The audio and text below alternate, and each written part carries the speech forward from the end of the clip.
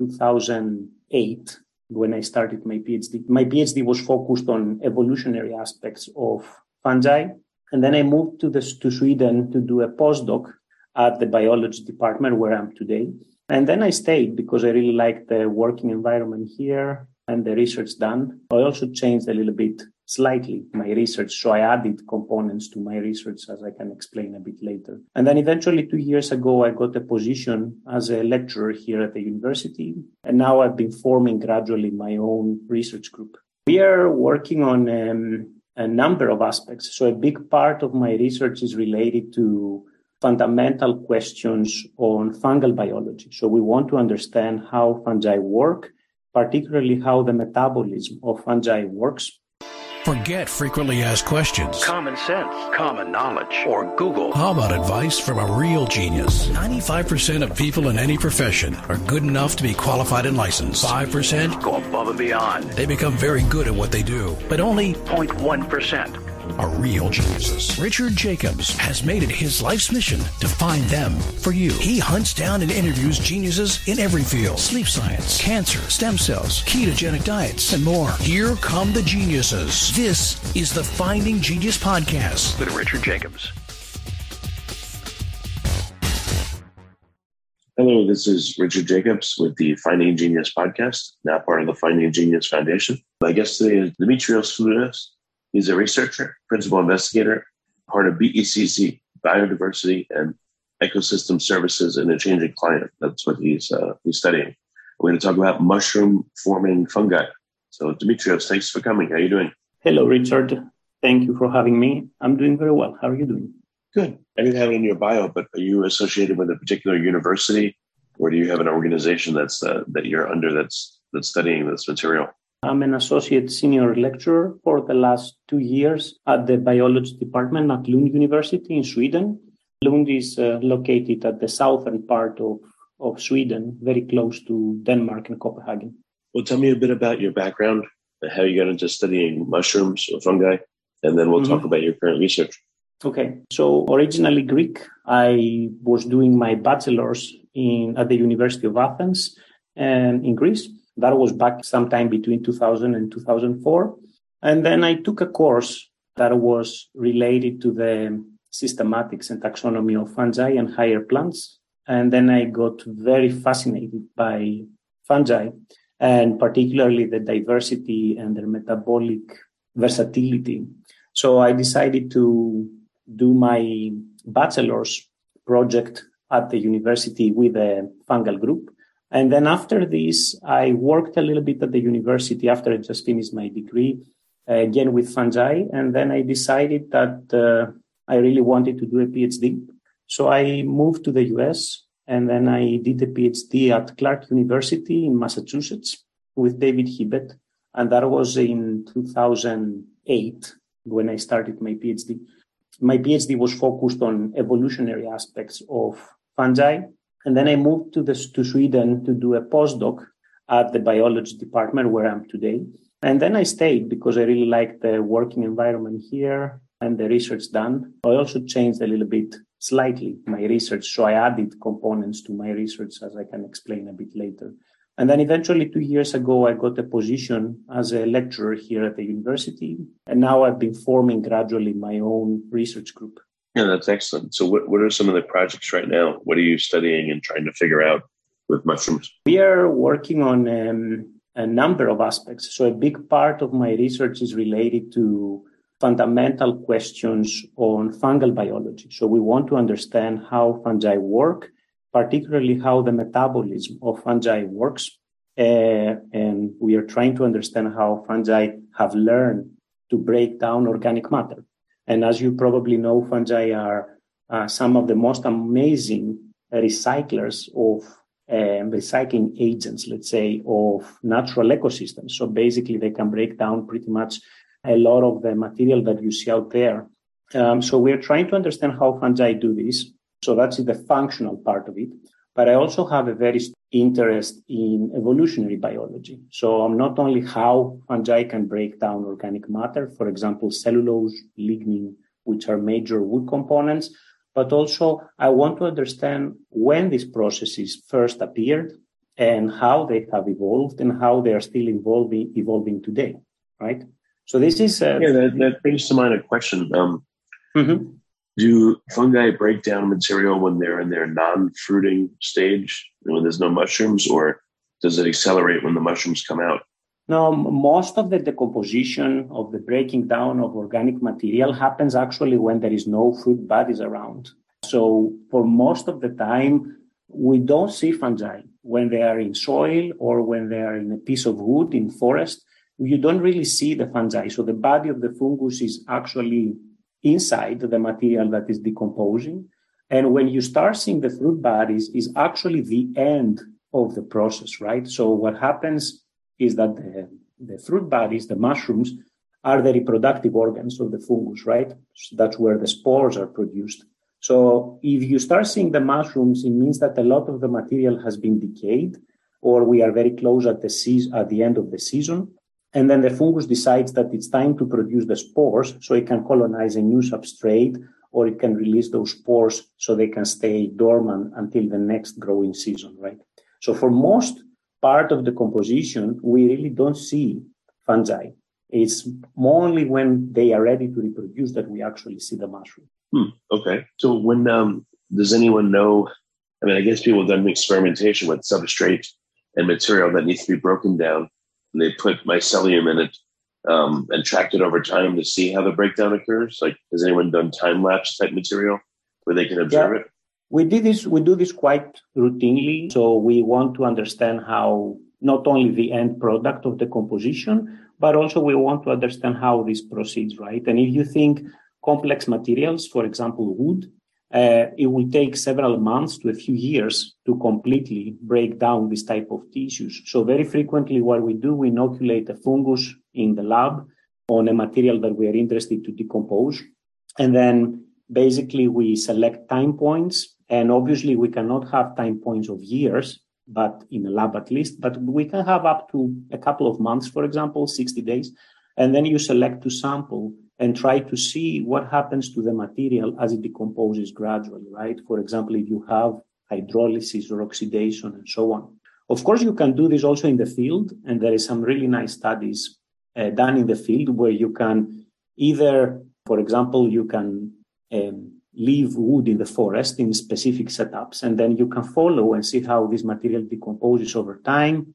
You can try to see which fungi come first into the wood and which fungi will appear in later stages of decomposition, and that you can follow for 2-3 years, for example.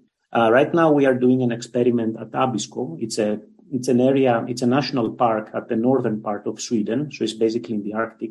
And what we're trying to do, we are trying to simulate what is going to happen with climate change.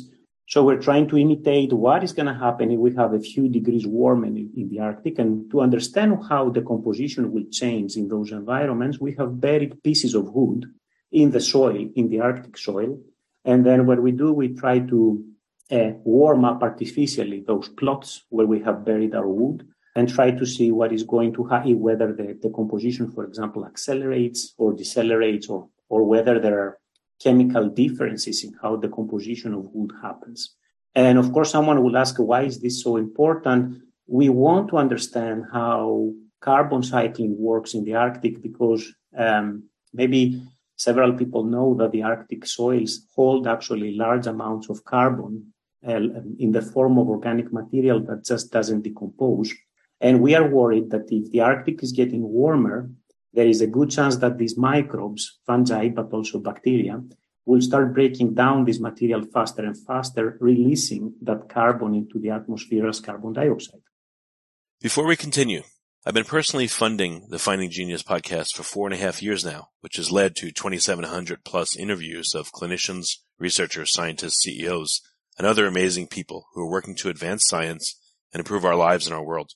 Even though this podcast gets 100,000 plus downloads a month, we need your help to reach hundreds of thousands more worldwide. Please visit findinggeniuspodcast.com and click on Support Us. We have 3 levels of membership from $10 to $49 a month, including perks such as the ability to see ahead in our interview calendar and ask questions of upcoming guests, transcripts of podcasts you're interested in, the ability to request specific topics or guests, and more. Visit findinggeniuspodcast.com and click Support Us today. Now back to the show.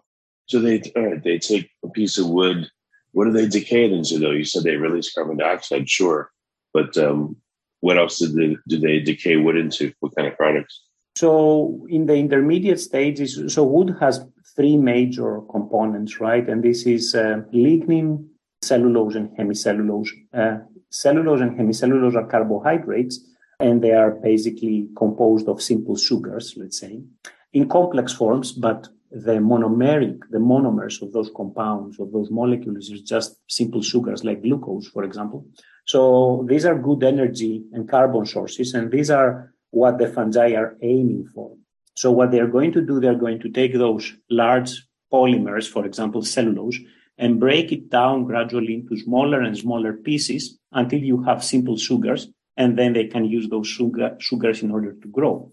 While they're growing, they're going to burn some of those sugars, similarly to what we're doing in our own cells, and they're going to produce carbon dioxide that is going to be released into the atmosphere. Part of the wood will never be completely decomposed. For example, lignin is not so useful for fungi because it's not a good energy and carbon source. So what they're going to do, they have specific mechanisms that they can basically separate in a way, either ignore lignin or completely oxidize it. And then eventually that lignin will end up being small fragments that will get incorporated into the soil matter. So a lot of the soil that you see out there is basically a mix of what is left out of the composition of plant material, for example, leaves or wood, and also, of course, part of microbial tissues, microbial cells that have accumulated over thousands of years, right? So part of what is not decomposed out of wood decomposition will eventually end up being part of the soil. Well, how much of the material of a log, for instance, gets decomposed, and over what time period? You know, what's left look like?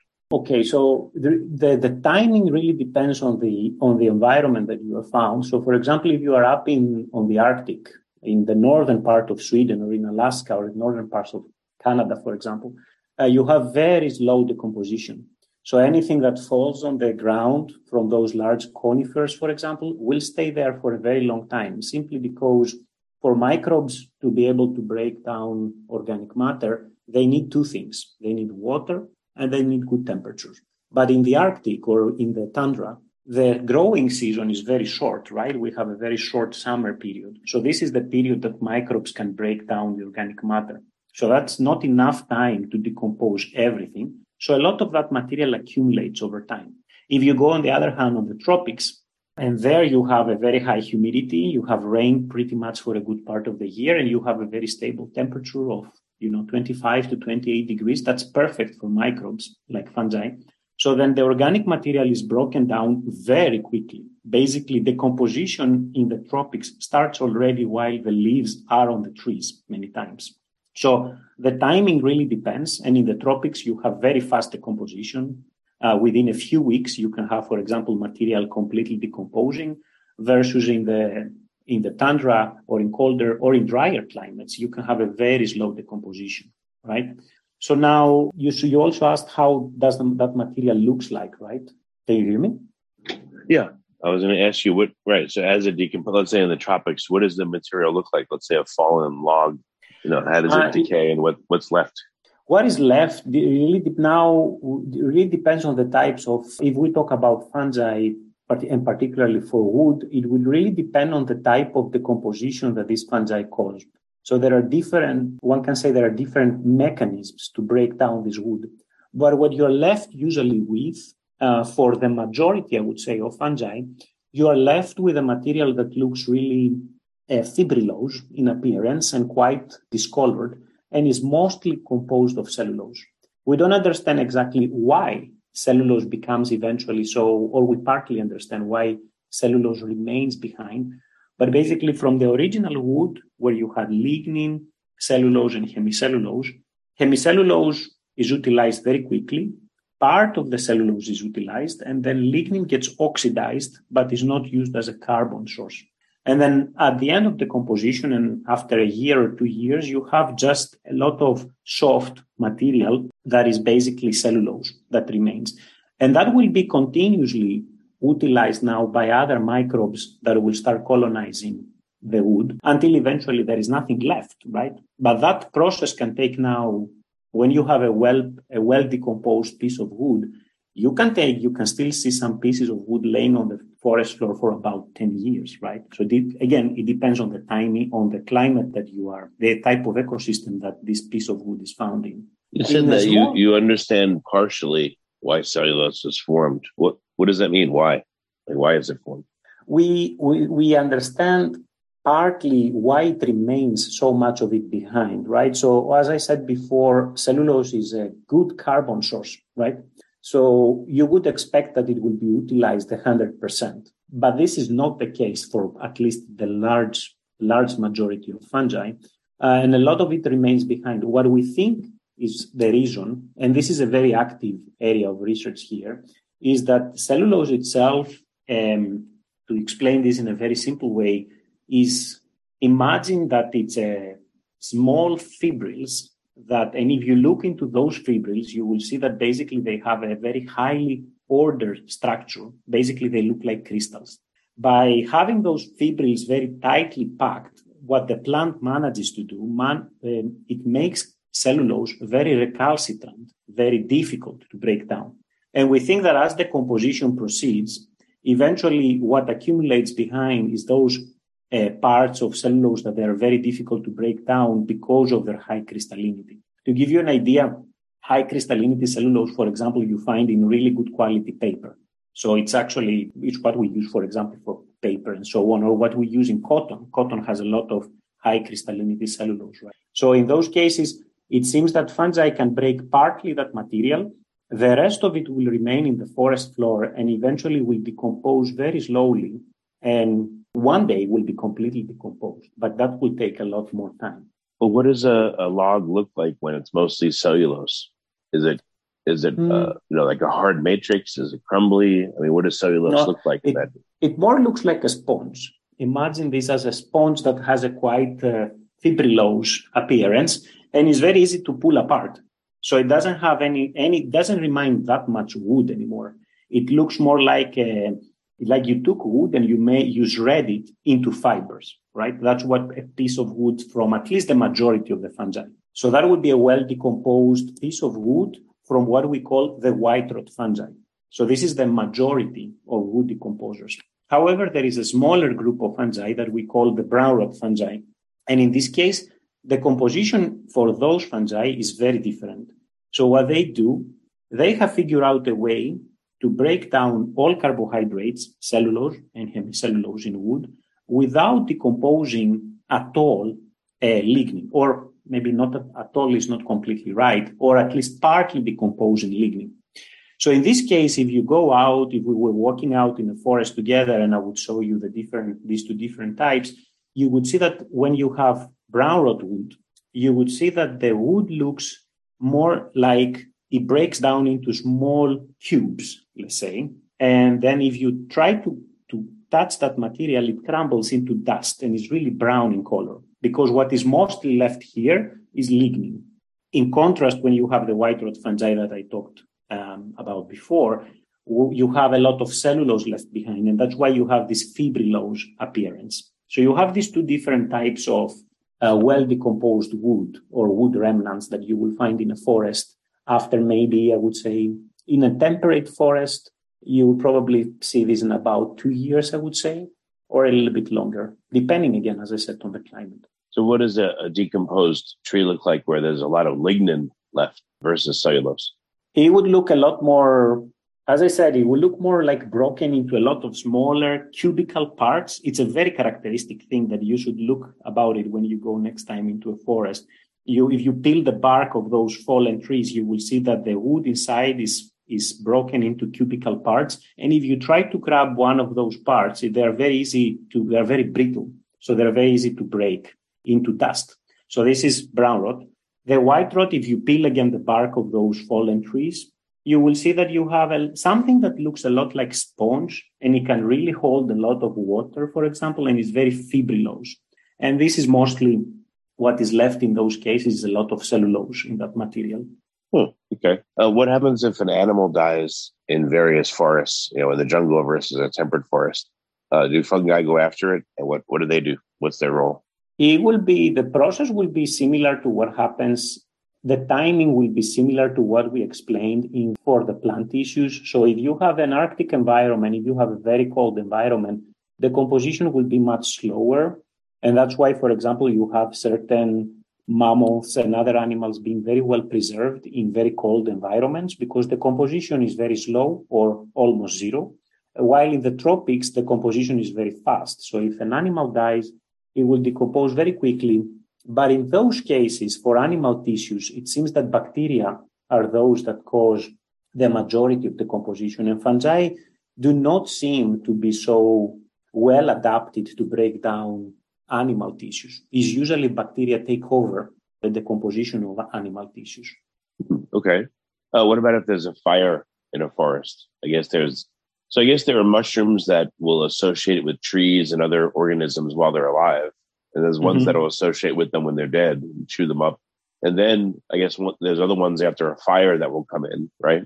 Like what are the different niches that fungi go after? I guess living, dead, post-fire. What else do you see?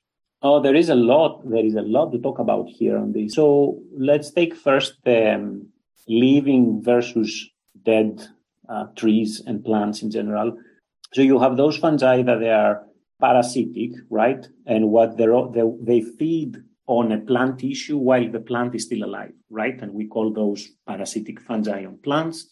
And you can find them on the bark or on the stem of the tree. You can find them on the roots, or you can find them on the leaves, right? And they can cause various diseases. Sometimes they can kill the plant, or other times they can, of course, the plant will not be at its best condition, but the fungus will not kill the plant in this case. And those we call biotrophic parasites.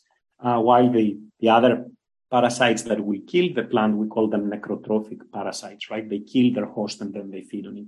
So these are all parasitic fungi, and they have a very important roles in ecosystems because you can imagine some trees basically can live forever. So in a way, these fungi carry the role of gradually killing some of those trees in the forest and then allowing younger trees to come and grow, right? Then we have those fungi that they are purely saprotrophic, right? And they can be wood decomposers. So the tree dies from a storm or from another parasitic fungus, and then the saprotrophic wood decomposer will come in and gradually break down those tissues. And we have, of course, saprotrophic fungi that they live in the soil. And we have to mention here that soils are just amazing, super diverse environments for microbes, right? So in a gram of soil, you can have thousands of different species of microbes. So you have a lot of those saprotrophic fungi that what they do, they make sure that anything that falls on the ground, leaves, fruit, branches, and so on, will eventually decompose and become part of the soil. So far we talked about those parasitic and those who are free-living saprotrophic organisms, right? Fungi. But we also have those fungi that they are, let's say, they form mutualistic relationships. So they are friends of trees, right? So what they do, they colonize the roots, and we call those fungi mycorrhizal fungi. What they do, they will grow into the soil. They will scavenge nutrients, for example, nitrogen, phosphorus, metals, but also water. And they will act as an extensive root system of the plant. And then they will bring those nutrients and give some of those nutrients to the tree. In exchange, once the tree has these nutrients, we give back to the fungus carbon sources, for example, sugars that has produced through photosynthesis, right? So this is a give and take relationship between the two organisms where the plant provides carbon compounds, sugars, and then the fungus provides very basic nutrients, for example, nitrogen, phosphorus, and that they are very important for tree growth. And there is plenty of experiments that have shown, like today is very well established, that we know that certain fungi, if you do an experiment where you have the same plant species, several individuals, and you have some of them colonized, the roots are colonized by the mycorrhizal fungus versus your control, which is the plants that the roots are not colonized by the fungus. And you can see measurable differences in the growth of the plants that they associate with the fungus. So we know that these fungi have a good effect, a positive effect in plant growth, right? And one last thing that I didn't... One quick question. How often is there an association or not an association between, trees, mature trees and fungi? And would you have to dig, around the roots to find the fungi, or is it obvious? Are there like continuous mushrooms around trees, or, what have you observed? There are basically most of plant species, they form mutualistic associations with mycorrhizal fungi. Most tree species. So, and there are, of course, many different types now of mycorrhizal fungi that maybe we don't need to get into those details, but basically is if you go at any given tree, let's say you see a poplar tree, right? If you were able to sample around that tree in the roots, you will see that it's not only one mycorrhizal fungus, but many times one tree can have several different species of mycorrhizal fungi on its roots. So it's a very active community below ground of mycorrhizal fungi that they work in connection with the tree to provide a lot of nutrients, and in return, they take some of the sugars. Mm-hmm. So I would say it's very difficult to actually find a tree that will not have a mycorrhizal fungus. Even, for example, if you think grasses have also very frequently mycorrhizal fungi on the roots. A lot of the vegetables we eat, for example, carrots, will form mycorrhizal associations with specific fungi, right? So they are very widespread. They literally feed the plants around the globe. We just rarely see them, rarely notice them, right? We mostly see the plants. We never see the fungi that easily, at least. Okay. So what kind of questions are you trying to answer with your research? It looks like you understand the composition and the association, possibly, at least partially, but what's unanswered for you? There is plenty that is not answered. So as I explained before, there is these two different major types of wood decomposition. That's a big part of my research, is trying to develop new methods to understand how fungi approach these polymers that we find in wood. And we want to develop in a way to present this in a very simple way. We try to develop new eyes, techniques that we can use in order to see better how the composition proceeds, right? And this is very important because not only we want to be able to quantify the composition, for example, and that is very important for the ecosystems to understand how carbon cycling and nutrient cycling takes place in terrestrial ecosystems. And that is important because it's connected to the health of soils, is connected to climate change, is connected to carbon budgets in soils. But also, from my side, there is a very strong interest to understand using genome sequences to understand how these processes have evolved. So we can compare the genomes of different fungi, and then we can do analysis and try to understand when, for example, the ability of fungi to break down wood tissues appeared. And now we have more or less an estimate of when this happened, right? So we know that a few years ago, we published a paper where we were showing that wood decay fungi, they seem to discover, to develop the ability to break down wood tissues around 300 to 350 million years ago. And that coincides very nicely because with when... How would you know that, by the way? How would science know that? So there is a different tools that you can use. One is that we have fossil data, and we know that at least the oldest type of decay wood that we have found is around 200, if I remember correctly, 280, 270 million years old. It comes from the Permian. But then also when you use molecular sequences, when you use genomic sequences, you can do what we call molecular clock analysis. So basically you can use the sequences, and based on the rate of mutations that these sequences, to explain it in a very simple way, you can estimate how much time has passed since a specific two species separated from each other, for example, right? Or a specific event in the evolution of those fungi happened. So by using these tools, we have estimated that it was about 300 million years ago when a lot of those systems, they seem to have been established, right? And of course, you should keep in mind, this is not just one time thing. These systems appeared around 300 million years ago, but they have been evolving since then, right? Think about it as a battle between plants and fungi. So plants try to protect their tissues from decomposition, and fungi try to find better ways to decompose wood. So continuously, those two systems over millions of years, they have been learning how to better the plants defend themselves, and fungi how to better attack wood and degrade it, right? Are there substances or compounds or creatures that fungi never touch or won't touch or rarely touch? Not really. I think that if you look mammals, partly also the birds, I think, we are the only type of organisms that fungi will not attack so easily. And if you ask why this is the case, is because we have a higher body temperature. So this seems to be something that fungi do not seem to like. And there is a lot of emerging theories, whether even the evolution of mammals like us and like elephants and all these creatures that they have temperature regulation, whether these happened actually to avoid a lot of the fungal pathogens that are out there. But yeah, I would say that maybe mammals would be quite well protected because of their higher temperature from fungi, but even mammals are susceptible to fungal diseases.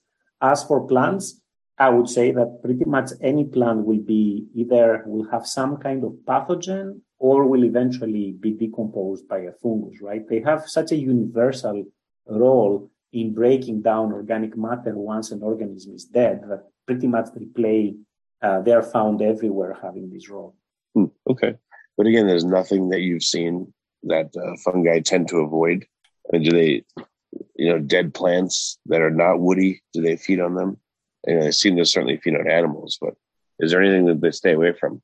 There are certain compounds they prefer to avoid, and plants produce quite a lot of chemicals that they have their role to deter fungi from attacking them, right, and causing decomposition. Lignin itself is one of those large polymers, large substances that fungi produce and they embed in their wood tissues in order to make sure that fungi will not decompose wood. Of course, unsuccessfully, and fungi do not like lignin, but at the same time, they have figured out ways how to cope with it, right? So they will break it down, but they will not use it as a carbon source. So lignin, tannins are also compounds that fungi do not seem to like. And if possible, they will avoid them or they will just ignore them when they are in a tissue. So there are certain chemicals that plants produce and fungi do not like. But there are no, to my knowledge at least, there are no specific plants that definitely fungi will avoid, right? Yeah, it would just be interesting if there were certain substances they stayed away from that repelled them. But there's not much, huh? There is there are certain compounds like tannins, for example, those that they make a lot of, for example, tissues bitter, right? These are compounds that also fungi do not seem to like. They can be toxic. Lignin itself. And then, of course, I would say that all plants will eventually be decomposed by fungi. And if they would not, they would just accumulate on the surface of Earth, right? So everything eventually decomposes from those plants and trees. But there are some types of wood, for example, that are more resistant to decomposition than others. And that can be a lot of different factors. For example, we know that oak wood or cedar wood are more resistant to decomposition than, for example, poplar wood, right? And the reason for this is that it's many factors. It has to do with the density of wood, has to do with the amount of lignin that is deposited in the wood tissue, but also with extra compounds that the plant produces. So, for example, we know that oak wood has a lot of tannins, and that's why it will decompose much slower than other wood types, simply because fungi will have a difficult time dealing with those compounds, so decomposition will be quite slow. Okay. Are you able to characterize like how good a job bacteria will decompose various items versus fungi? Like are fungi essentially in a class of their own where they're far better decomposers than any other creature? As much as I would like to say this, no. Fungi are not, they're better, they're really good at breaking down complex plant tissues, for example, wood tissues. Bacteria are not so good at decomposing intact wood, right? But then when you look at other materials, for example, what is left in soil, you have a lot of these leftovers of the degradation of wood and leaves and so on. Bacteria are really good at utilizing those and breaking them even further into smaller molecules in order to utilize them as a carbon and energy source. So I wouldn't say that necessarily fungi are better than bacteria, but for certain things, fungi are better. So, for example, wood tissues, and we know that intact lignin that is found in wood can be decomposed only by a very particular group of fungi, what I called before the white rot fungi. We know that there are not that many other organisms on the planet that can break down lignin. So, to give you an idea how recalcitrant that material is. Okay. So what are some future experiments that you're contemplating? What are you trying to figure out going forward with fungi? So there is a lot of open questions to try to get deeper into fungi, how fungi break down cellulose. And that is of particular interest because not only for ecosystem processes and a lot of the fundamental questions, but also because we want to understand this process, because obviously we have an interest to use cellulose and wood tissues in order to produce, for example, biofuels, right? So we are focusing heavily at the moment on trying to develop these new methodologies in order to understand, to get a more detailed picture of cellulose decomposition. And we published some of that material recently.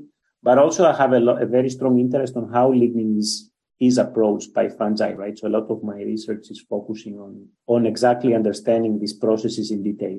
At the same time, I have a very strong interest on what we call biomaterials. And this is right now is a very trending field where a lot of people are trying to use fungal mycelia as an alternative to produce new type of materials, for example, to replace gradually plastics and so on.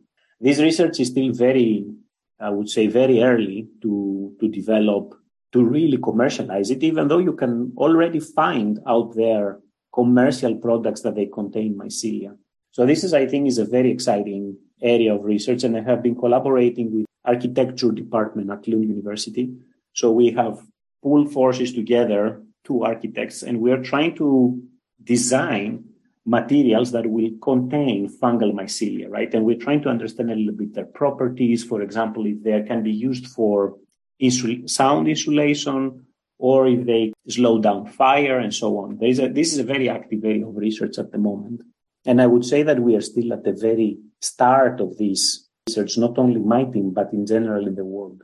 Have you studied fungi that come in after a fire? And what do they eat, if so?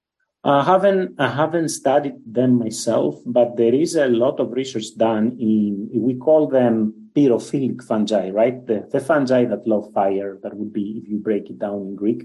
And these fungi seem to be very good to colonize environments that have been recently exposed to fire, right? So if you go up on those forest fires that you get in the summer in Colorado or in California, and then you go 1-2 years later, during usually the autumn period, you will find a lot of fruit bodies of these pyrophilic fungi. And these fungi, it's not that they enjoy eating the charcoal. This is not necessarily their job. What they do, though, they can withstand the very, I would say, extreme environment that you have in a soil after a fire.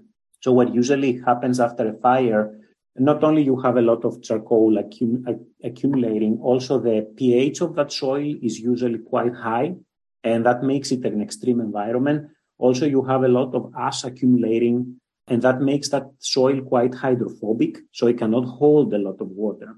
So a lot of those fungi that they come after forest fires are amazing organisms because they can deal with those conditions. They can gradually cause the decomposition of whatever material is left. And many of them can even help plants to reestablish in this environment, right? So, for example, those mycorrhizal fungi that we were discussing before, there are species that they are very good at growing in environments that they have very little nutrients, or they are very harsh environments, like environments after fire. So they help the seeds of trees to start growing into seedlings, right? So they come very early in the recolonization of those areas by trees. And they play an important role in mobilizing nutrients and making sure that these young trees will have what they need in order to survive and grow healthy. Okay, very good. Well, Dimitrios, what's the best way for people to find out more about your work? Where can they go?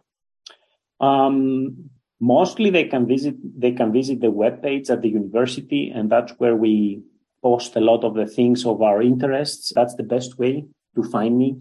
Of course, I'll be happy if anyone wants to talk to me directly. They will find also my email address at the university, and they can talk to me directly. They can write to me. Frequently, I'm a bit of an old-fashioned. I don't have a Twitter account, but that I have, for example, a Facebook page that occasionally I post things about my research. So that I would say these are the ways to find me. And of course, for the people who work in the scientific community, they usually find me through my publications, right?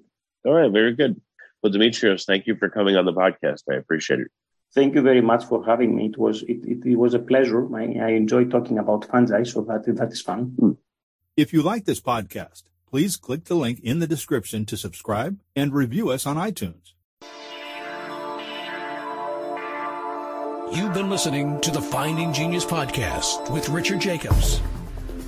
If you like what you hear, be sure to review and subscribe to the Finding Genius podcast on iTunes or wherever you listen to podcasts. And want to be smarter than everybody else? Become a premium member at findinggeniuspodcast.com.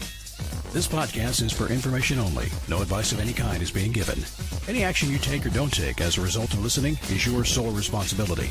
Consult professionals when advice is needed.